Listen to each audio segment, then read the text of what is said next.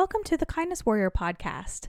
I'm your host, Carly Riggs, coming to you from my home office on week.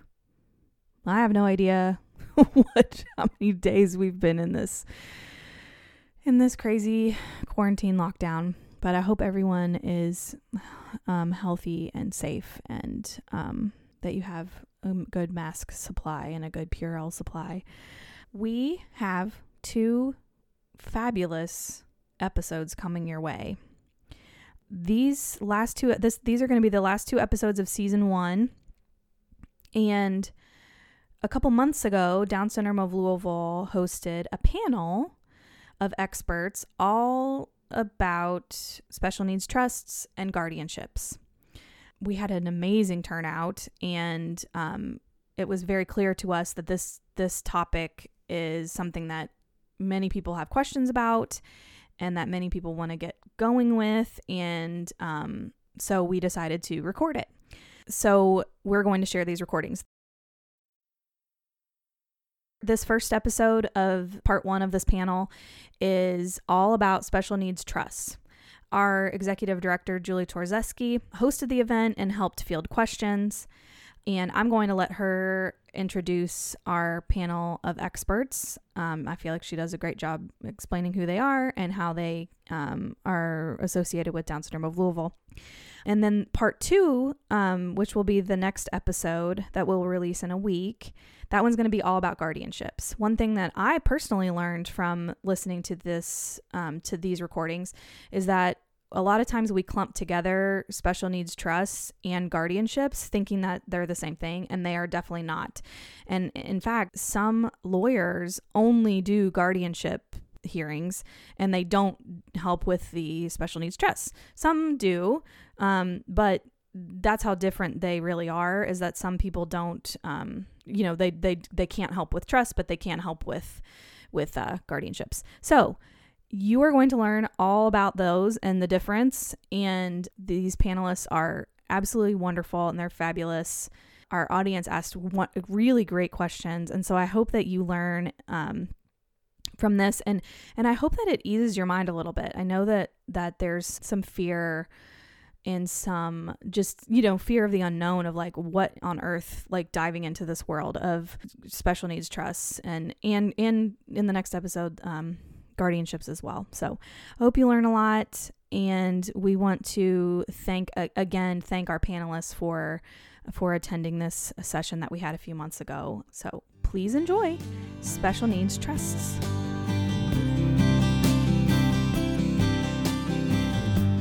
You're listening to the Kindness Warrior podcast, a Down Syndrome of Louisville production, serving locally, sharing globally.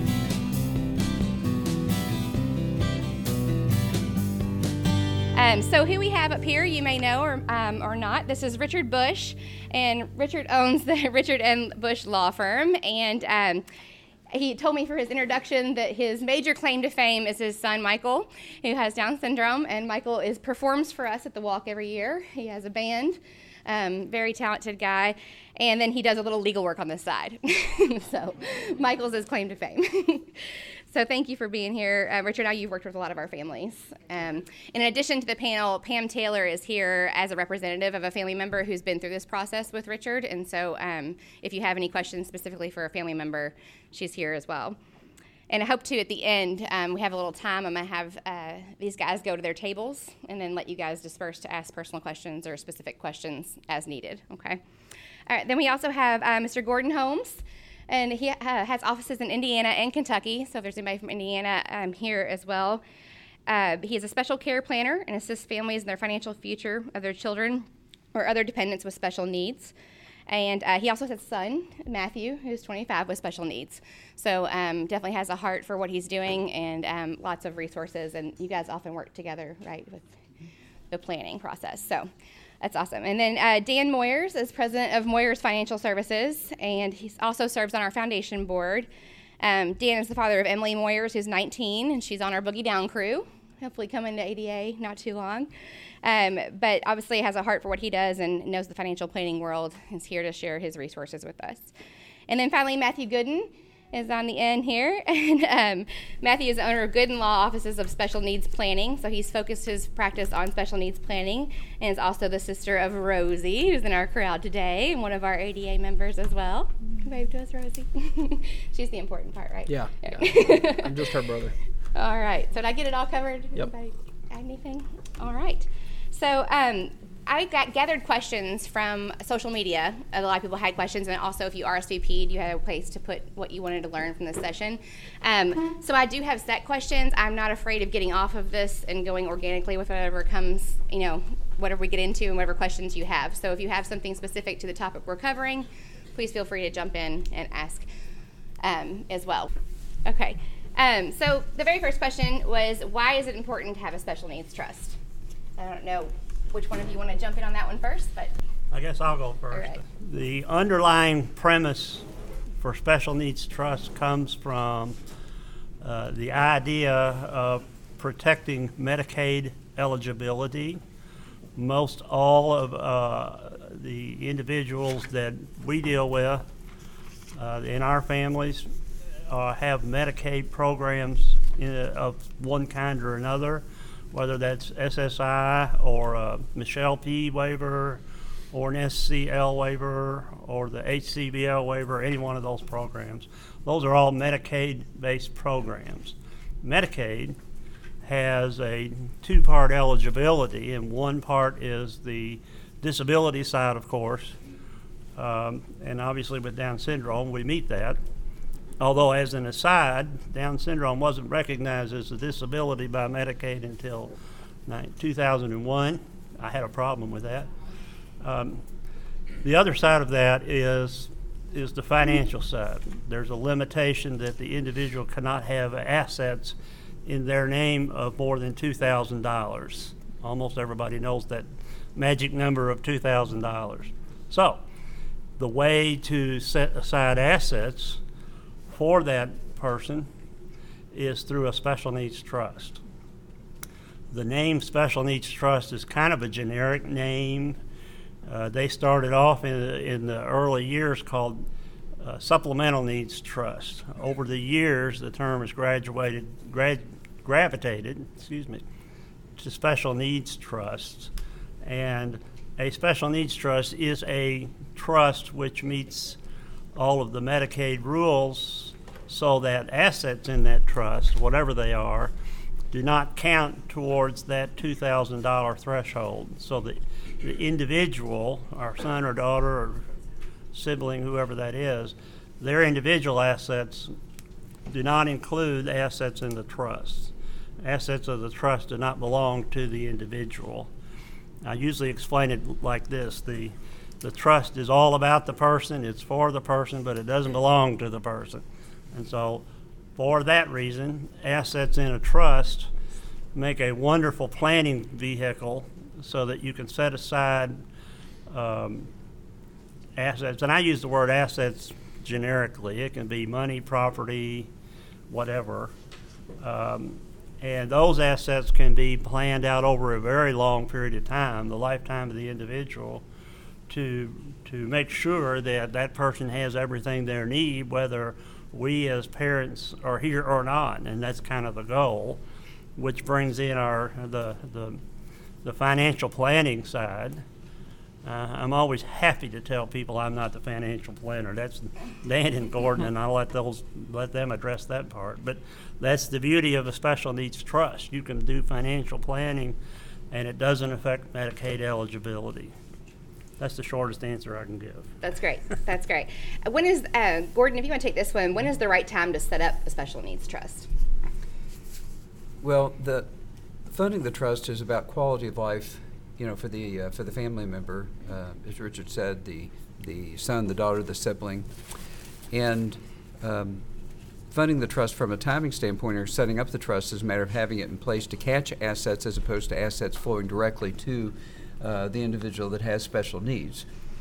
Timing becomes an issue because there's really two versions of planning.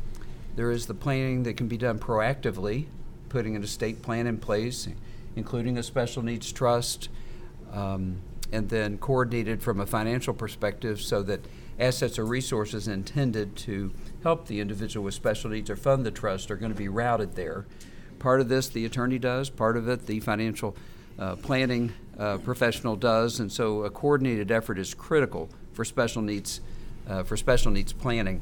There's a part of the process that I can't do that a qualified attorney can, and vice versa. And so over the 22 or so years that my practice is primarily focused on special needs planning, we've cultivated relationships with a number of special needs attorneys because it's essential to work together. So planning proactively or reactively.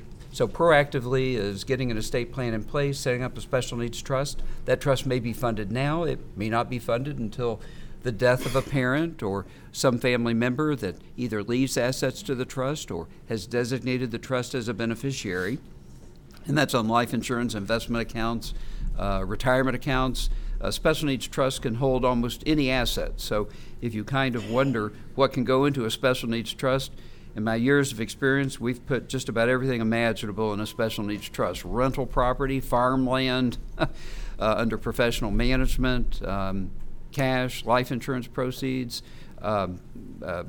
qualified retirement accounts stretched over a period of years, et cetera. We've really done it all. But reactively, if it's not done before someone dies, and assets are going to flow to the individual that has special needs. So let me give you an example. If a parent passes, as an example, in some cases, if married, assets are assumed to all transfer to the surviving spouse. Unfortunately, without careful planning, state law can become involved, the laws of intestacy, and assets can end up going to children of the deceased. That could include a child with special needs. When those assets are inherited, then our options become more limited as to what planning can be done to remedy the situation. Now, somebody may wait 8 or 10 years to get the Michelle P. waiver, but I got news for you. If they exceed $2,000, they're toast the first of the next month. And so having plans in place proactively, very, very important. Part of it is also a legacy issue. Fortunately, the special needs trusts that we work with most often, whoever sets up the trust can direct where the trust assets that are left upon the death of the trust beneficiary are to go, meaning they can be retained by the family, which is huge. You could be talking tens or possibly hundreds of thousands of dollars. And the question comes up, where does the money go when the trust beneficiary passes? But unfortunately, if a trust has to be set up after the fact, after the assets are already received by the individual with a disability, then the option to direct where they go upon the death of that individual is restricted, and there's what we call a Medicaid payback clause where the state has a lien on the trust. So the answer is sooner versus later, because we much prefer the most positive or attractive options for planning, the most beneficial options. And since you never know when something may happen to yourself, we're all on the roads, things happen, sooner versus later. Okay. Hey, Julie, can I add Yes, to please. that? I would agree with Gordon. In my opinion, it's yeah. In my opinion, the right time to set it up again is sooner rather than later. Not to sound bleak, but we don't know what tomorrow holds. So every day that goes by that we don't have a plan in place is another potential day where something terrible can happen, and then your son or daughter with special needs is left dealing with the consequences of not having that plan in place. That's setting the plan up is different, as Gordon mentioned, than funding the trust. It doesn't mean that as soon as we go out and set the trust up that it immediately has to be funded. That can be done later down the road, but we at least need to have the plan in place so that if something were to happen, assets can flow for the benefit of your son or daughter without affecting their eligibility. So definitely sooner rather than later. Okay, and Dan and Matthew, if you might want to answer this, there are quite a few younger families here that I see in the crowd, and I know a lot of their questions, or my question would be, so we have the trust set up. What do you advise as a financial side to start with as far as funding that trust? What's the first thing you would advise? Well, I guess the first thing I would like us to focus on is the difference between a first-party special needs trust and a third-party special needs trust. And this terminology is Richard's terminology, which I learned from Richard because my daughter's 19, and she must have been 15 years old before I knew the difference. And if I understand it, and I'll let the lawyer speak to this, it's really the Medicaid payback provision, which is the difference between the two. Do I have that right? Yeah, there's really two main differences. One is whose money is funding the trust, and two, where does the money go when the disabled beneficiary passes away? That's the way I like to look at it, as the two main differences. There's other differences, but those are the two big ones. So, yeah. Well, where I was going with that is I am absolutely a proponent in planning early as possible. And if the family puts money into the special needs trust, that can be a third-party trust, and that can be funded immediately. It can be funded immediately, and then the family can figure out how to work the taxes and how to do the investments and all of that. But if the money is not needed in full, I mean, frequently these trusts can get big. And if the money is going to the individual with special needs, by the time that person passes, the remainder in the trust can go on to other family members, siblings, other children, nieces and nephews. As opposed to if the money is given to the special needs child and it has to go into a first-party trust, then that money has to get paid back to the Medicaid payback provision. Mm-hmm. And that's a big difference in my mind. Am I correct on that still? It's a huge difference. A charity can be a remainder, or get the remainder as well in that case, right? But I think Medicaid In the comes third first. party. Right, well, I think in both, in the other one. Well, in a pool trust. In a third-party trust, you can designate who that ultimate beneficiary is, and it can easily be a family member or charity, such as Down Syndrome of Louisville, or your next-door neighbor, or whoever you want it to be. Right. And in what Dan was saying is, in a first-party trust, you have the Medicaid payback provision, which would take all of the assets of the trust in reimbursement for whatever Medicaid benefits the person received. That's why both Dan and Gordon both emphasize planning ahead with those things rather than acting, retroactively. Yeah, after the fact. Mm-hmm. After the fact. As far as the charitable issue that you had mentioned, in the case of pool trusts, which there's D4A trusts, B trusts, C trusts. It's a matter of how complicated we want to get with this. That's why we're here today.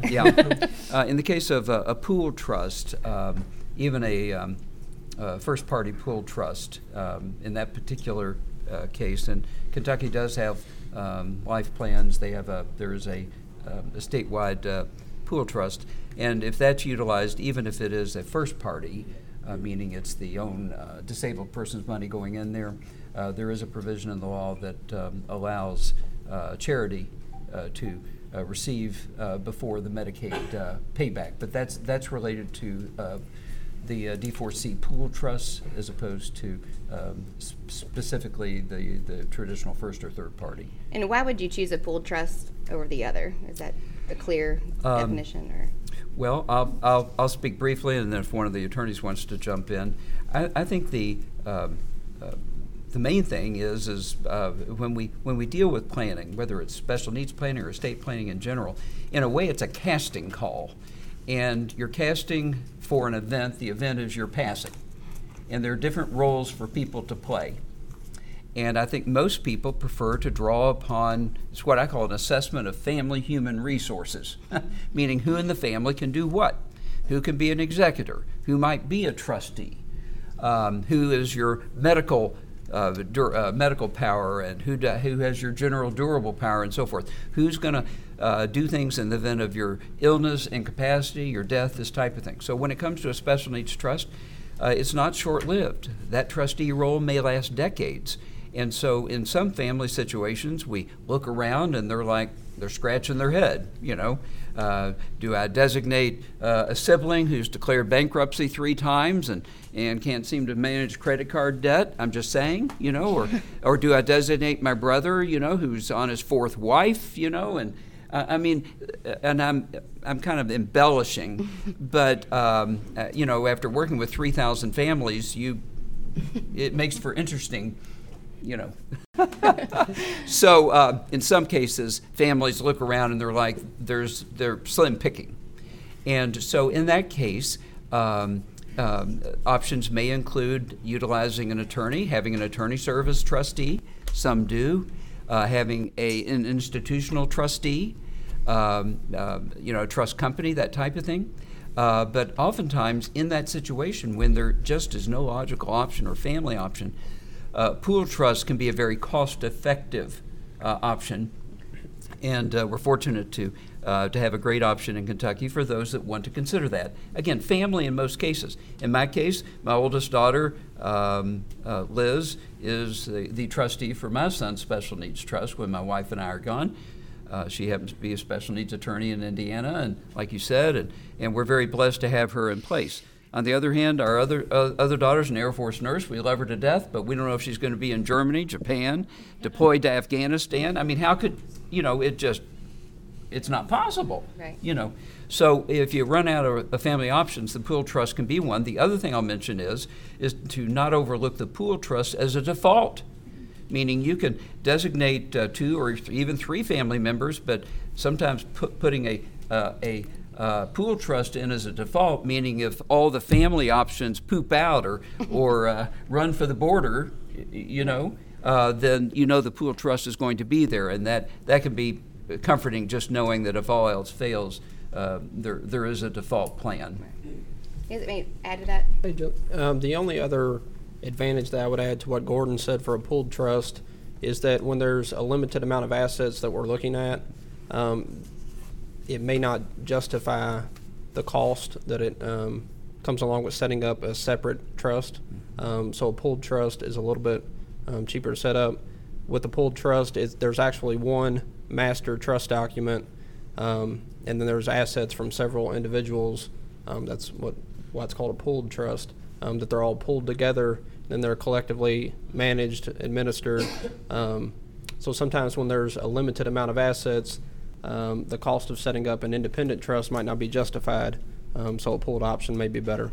But going back to the difference between the first party and third party trusts, I've got a handout that talks about that. It's for you guys, so afterwards if you want to get a copy of that.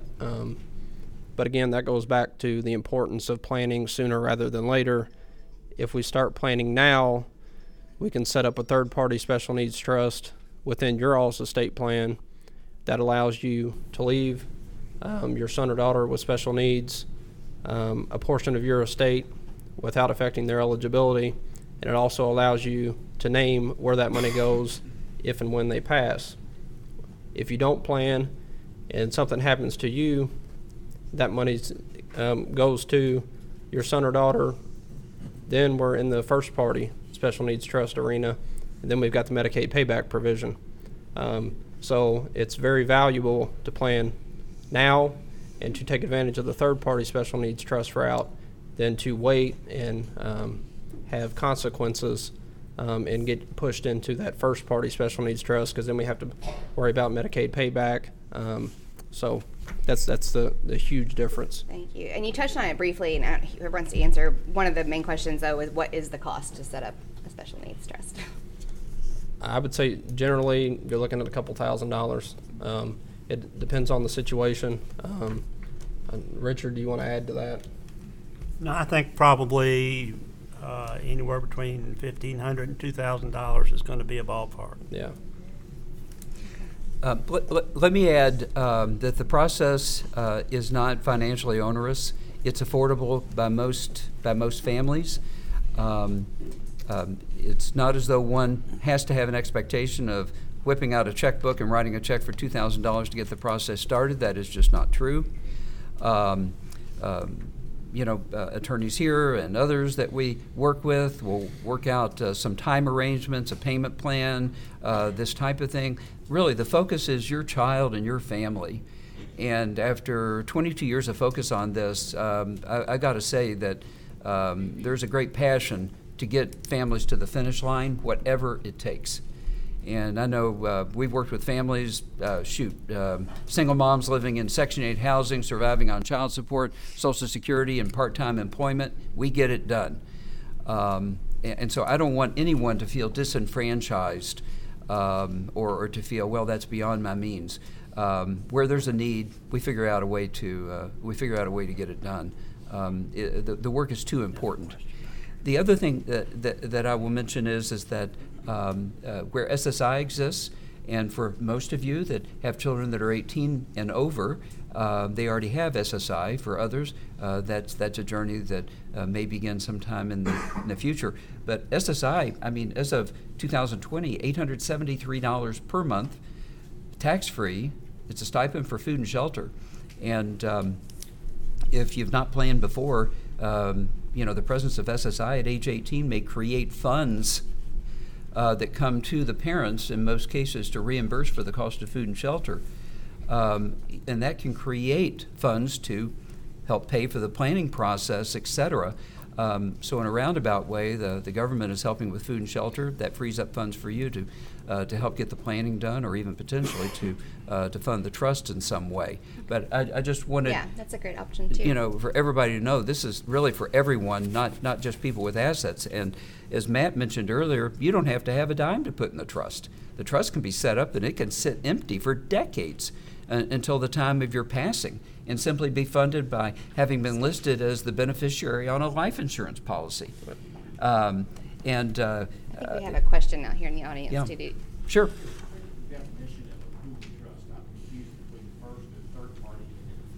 Okay, so the pooled trust again, and I think let's just reiterate what it is, and then I also was curious how the money coming out of the pooled trust works. Okay. Do you get what you put in, or is it really pooled and shared upon? We've got the first party and third party. The two main differences, like I said, is one, whose money is funding the trust, and two, where does the money go once the disabled beneficiary passes away.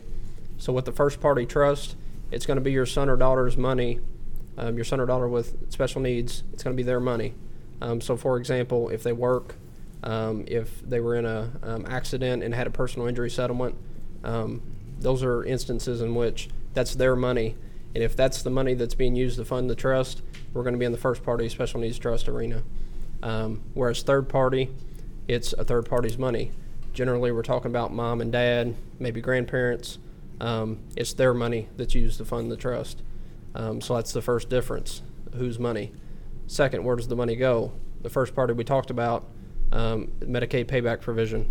So when the disabled beneficiary passes away, Medicaid can come in and recoup benefits that they paid out over the course of the beneficiary's lifetime. That's different from stable accounts, which we'll talk about later. And the third party special needs trust, the person setting up the trust, so mom, dad, maybe grandma, grandpa, whoever sets up the trust, they can name where the money goes after son or daughter with special needs passes away. Generally, a common instance is where it's mom, dad. They've got, let's say, 2 kids, one of which has special needs. What they'll do is they'll designate, okay, once son or daughter with special needs passes away, if there's money left over in the trust, it goes to the other child. So those are the differences there. The pooled special needs trust, it depends on the trust document, because it can be a first party or a third party depending on what the trust says. So you'd have to look at the document. There are organizations that operate pooled trusts. They manage them, they administer them. So it just depends on which organization, what the master trust document looks like.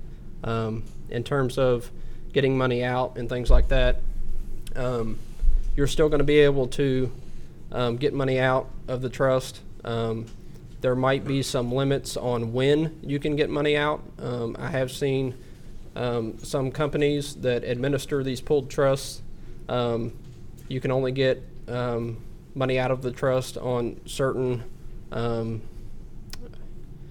recurring basis, so maybe 3 times a quarter or something like that. Whereas if you had a standalone trust, it's up to the trustee. You could go to them theoretically every day, and they could take money out.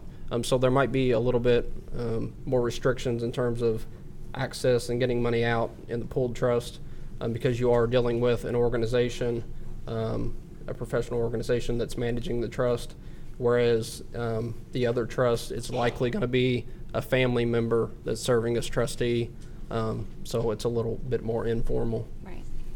Is that helpful?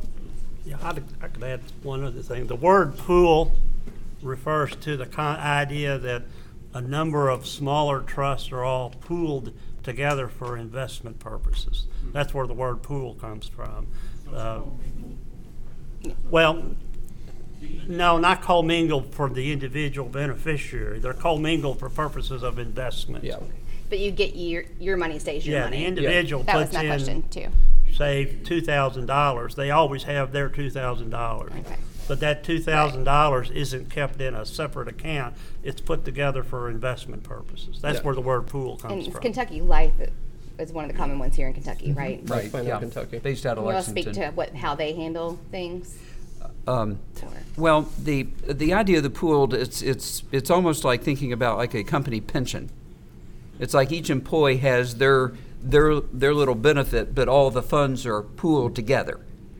And so the idea is, Matt mentioned, is to have a single document that everybody conforms to, and all people's funds are pooled together, though accounting keeps track of how much belongs to each particular account in the pooled trust. So there are some control issues. And so if you want family to be in charge, don't use a pooled trust. Sometimes pooled trusts see themselves as the keeper of the funds, and so they want to make sure the money's last. So if the trust beneficiary has a need and the pooled trust people, running the pooled trust feel it's going to deplete the trust too quickly, they may put the kibosh on it and say, nope, can't spend that much of the trust. That could be a good thing, it could be a bad thing. If you've got a family member that's serving as the trustee and they're frivolous, the trust may only last a few years because, oh, sure, whatever, we'll pay for it. So what may be good can be bad, what bad can be good. It depends upon who's involved. Sometimes pooled trusts like to hold to 3 to 4% of corpus per year.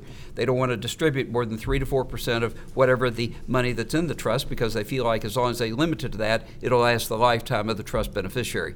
And they don't want to wear egg when the pooled trust is out of money, the trust beneficiary needs something, and they're like, sorry, it's gone.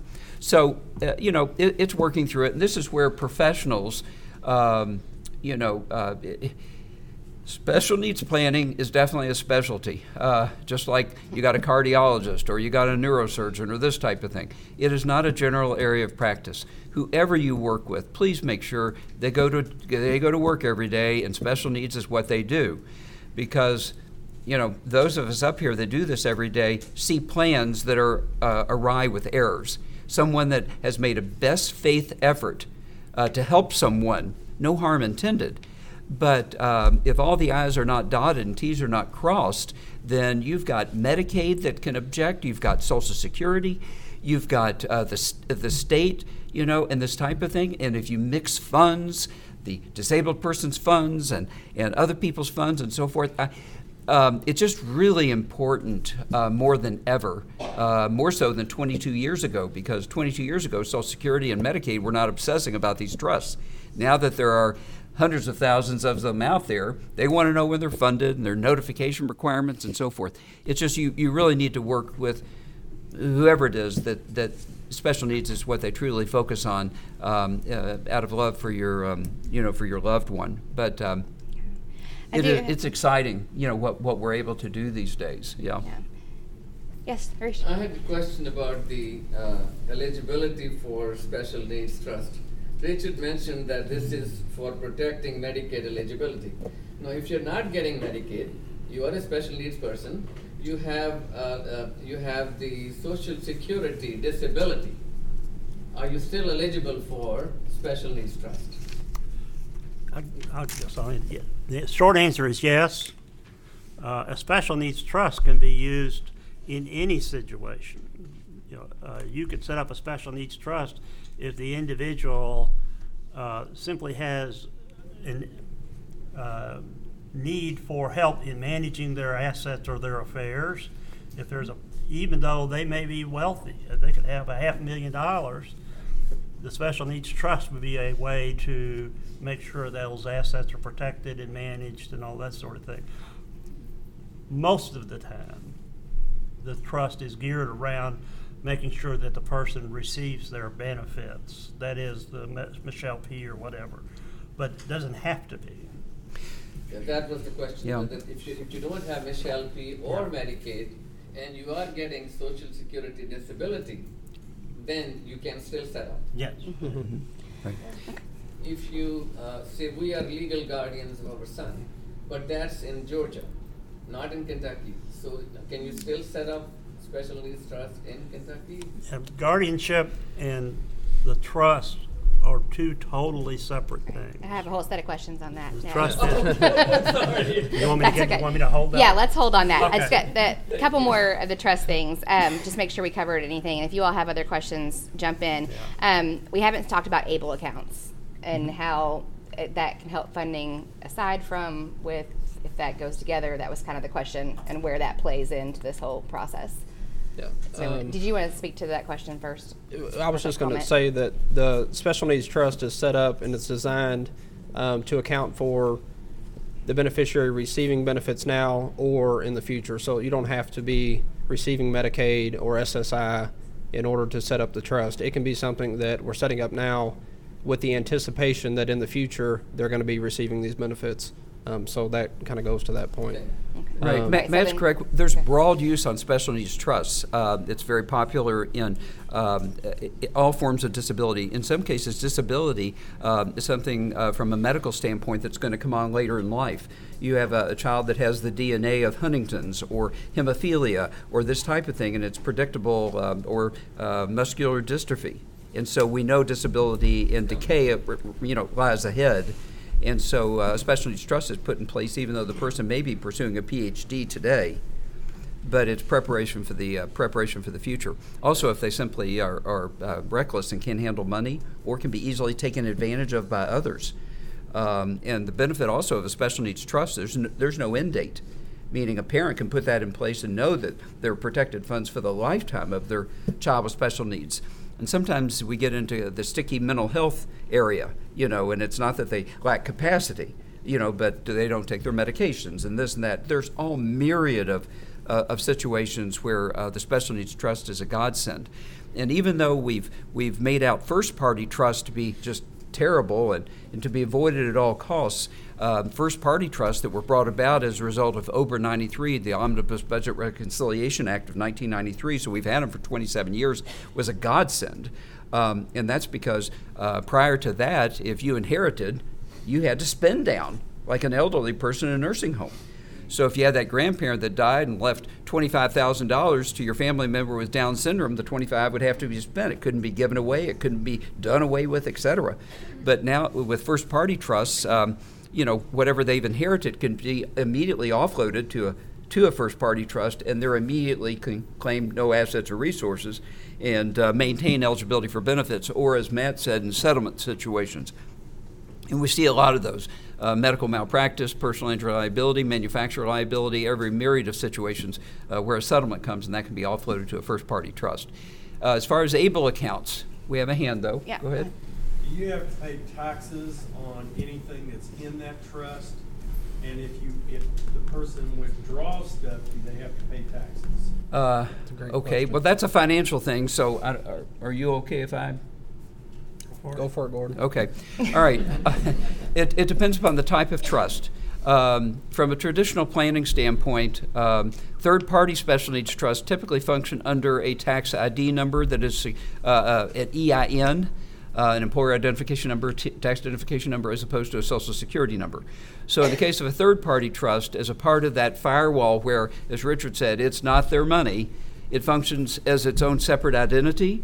And 1099s, if they're, money's invested, et cetera, come under that tax ID number. And if interest, dividends, and capital gains reach the point of needing to file, which is typically about $600, then a 1041, an entity return, will need to be filed on behalf of the trust. Okay, are you with me so far? Okay. Now, in the case of first-party trusts, that is the individual with a disability, their money went into the trust. So for that reason, everybody knows it's their money, but OBRA 93 enables them to offload it to the first-party trust. But because it was their money going in there, typically first-party trusts function under the Social Security number of the individual with a disability. And the dividends, capital gains, interest, et cetera, flow through to their personal income tax return. But because of the legislation, the fact that that income is shown on their 1040 or return is not going to be considered income for calculating eligibility for benefits. But there are tax advantages with special needs trusts. Being considered a qualifying disability trust, there's an exemption of over $4,000. And so in interest, dividends, and capital gains, frankly, you've got to run a trust up into almost the six-figure range before you have any meaningful tax liability. And I mention that because anyone that is either a tax person or a CPA knows that otherwise, without those tax advantages, it's easy to run into higher tax rates in trust faster than an individual. But there are some special considerations related to qualifying disability trusts. I hope that... So the short answer was yes, but sure. There's different ways of navigating. Yes. As far as ABLE accounts are concerned, ABLE accounts are like a sidekick to special needs trusts. They came about just a few years ago. Kentucky's got a great one, the Stable account. It can be set up by going online. At the same time, it's important to understand what ABLE accounts are and what they are not. They're not a panacea. They're not a substitute for a special needs trust. And it's not that everybody, just because they're available, everyone with a disability needs to have an ABLE account. Not so. I think the situations where an ABLE account are particularly helpful is the unintended inheritance. If no planning has been done and the individual with special needs receives any amount up to $15,000 in a calendar year, then an ABLE account can be set up. Those funds swept over to the ABLE account, and they can claim no money. And that's a godsend with ABLE accounts. Also in situations of employment. So if you have someone, maybe they get a little part-time job or get some employment, and you want to try to teach them the value of money or savings, this type of thing, then you can take income and set it aside into an ABLE account, and they can see their monies grow. And then, as a result of building that savings, maybe new bedroom furniture, or they take a trip to Disney World, or so forth. The areas that ABLE accounts could be spent on have broadened considerably from several years ago when they first came about. Pretty liberal these days. Now, what they are not is the same as a third-party trust. How do they differ from a trust? Because you may be sitting there thinking, well, it sounds like we'll just do an ABLE account instead of a trust. Not so fast. ABLE accounts, number one, there's no provision for escaping the Medicaid lien that comes with first-party trusts. So with ABLE accounts, it doesn't matter whose money goes in there. The state's going to have a lien. There is a benefit, though, and that is, unlike first-party trust, it is not for life. It's only from the time the ABLE account was set up forward in terms of Medicaid benefits as far as that lien is concerned. But ABLE accounts are what I call put and take, save and spend type of options. They are not a long-term solution to amass or accumulate a substantial sum of funds, not only because of the annual limitation of $15,000, although they can put in a little more if they have some earnings, but also because there's a $100,000 cap to maintain eligibility for Social Security. So it is not a substitute for estate planning. It's more a way to either save and spend or set aside funds received unexpectedly, et cetera. Okay. So, yeah. All right, thank you. Did anybody add that too? Yeah, I'd like to add one other quick thing, and that is the issue of control with an ABLE account. Everybody here from Kentucky? We got anybody in Indiana? All right. You're Indiana. Okay. For Kentucky, when it set up its ABLE account program, they decided, well, since we're horse country, we're going to call it stable accounts. I don't know what they were smoking in Frankfurt, but that's what they came up with. Then they had another brilliant idea. They said, well, we can't really figure out how to set up an ABLE account, so we're going to piggyback onto the state of Ohio. They already have one set up. So if you open an ABLE account, your account is managed by the Fifth Third Bank of Cincinnati.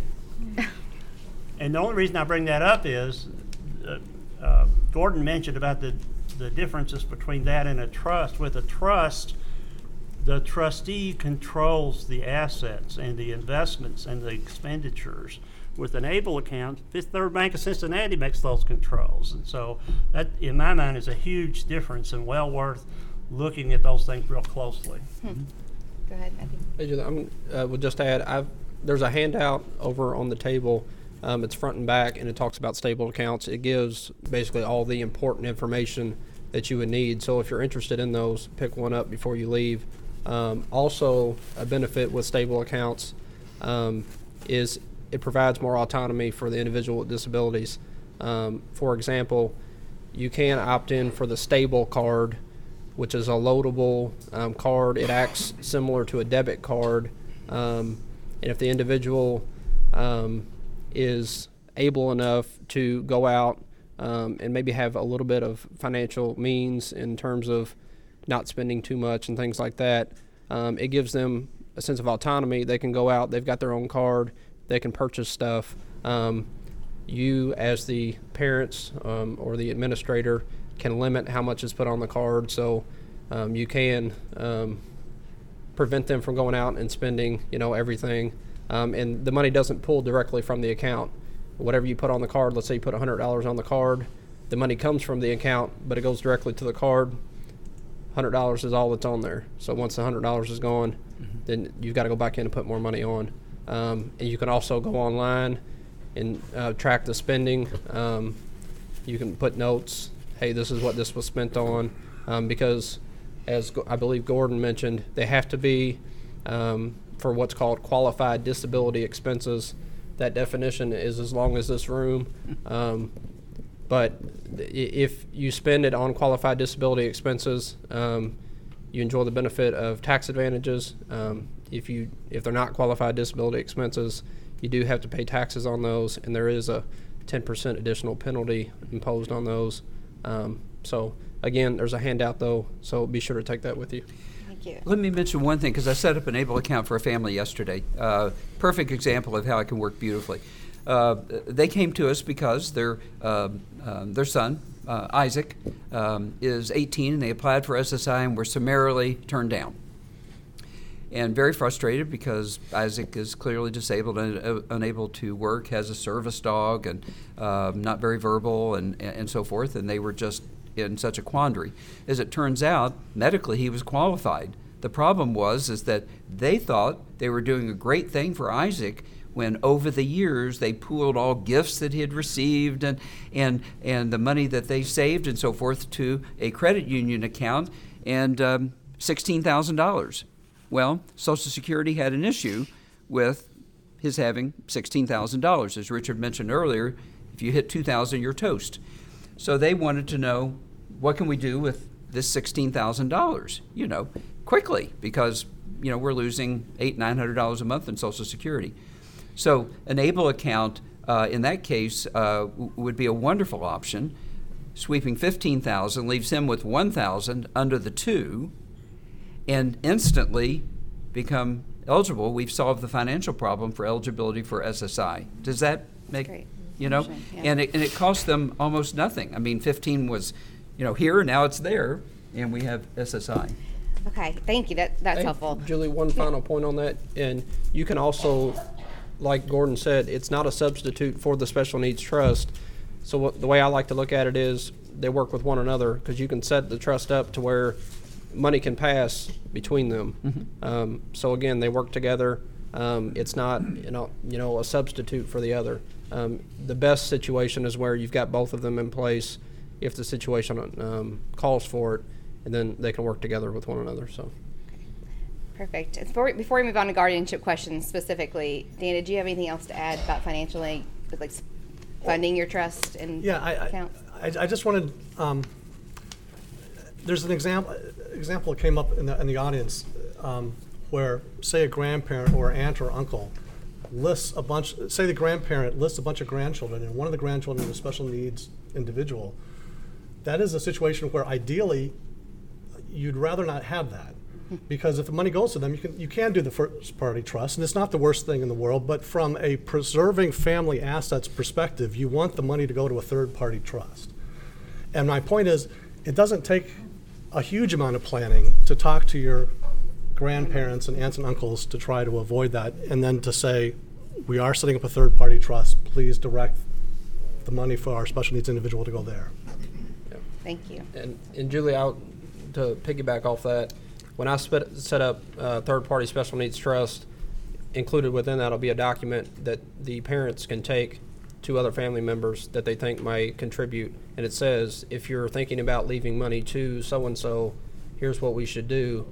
Contact my office so that we don't run into the situation where they're just writing the person's name in their will, leaving money to them. Or on an IRA beneficiary Yeah. designation. Yeah. I see that a lot. So- I mean, it's very And easy. it's always good intention, but that's scary. we have that- something in the back, yeah. a hand. Question, go ahead. So if they are left money directly to the beneficiary, the disabled beneficiary, can you move it to the trust? or Yeah, no? that's what you guys were saying, right? You can Yeah, move it yes, to. the short answer is yes. It just depends on how that plays out, like Gordon and Matt and Dan all said. It depends on how it works, but one of those options will end up being a good way to move those funds, whether it's able or a first party or a third party. It's just not the ideal way, right? But there's still options. Can a parent be the administrator of a third-party trust until their death? Trustee. Yes, typically we name the parents as the initial trustees. That happens frequently. Here's a question I had. Is it easy to make changes to it? Or do you have to repay for it if you decide to change who the person is that's gonna be in charge of the trust? It's a good question. Her question was if can you change the name of the trustee without being charged again for setting up a trust? Was that the question of the Yeah. trustee? Yeah, and how Yeah. easy is it to Trustees can be changed relatively easily, yes. I thought you were going for, can you change the trust? The basic trust is what we call an irrevocable or irrevocable trust, and you can't really mess with the language much. Does it cost to change the name of the person? Yeah, on it? changing the person is easy. So let's say right now, if our son is a baby and he's our only kid, and we're leaving, the person who would be in charge of it if something happened to us is his sister. But if he has siblings in the future and we want to change it to them, is that easy to do? Yes, Okay. yes. And Julie, I would add to that, for the third party special needs trust, it can be revocable or irrevocable at the start. I like to set it up to where it's revocable at the start. It gives the parents more flexibility. As life goes on, changes come and go, assets come and go, situations come and go. Now it will become irrevocable, meaning it cannot be changed or amended for the most part once the parents pass away or until it's funded by someone other than the parents. But at least at the start, you can freely change it and amend it, and that gives the parents a little bit more flexibility.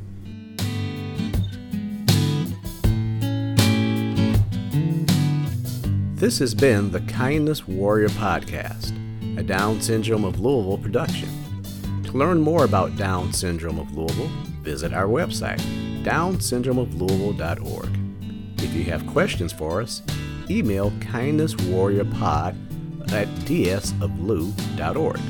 It's also in the show notes. Music was written and produced by Alex Stotts and Owen Eiler. This episode was produced and edited by Ethan Holstein and me, Martin Lindsay. Your host was Carly Riggs. Thanks for listening to the Kindness Warrior Podcast here at Down Syndrome of Louisville. We are serving locally and sharing globally.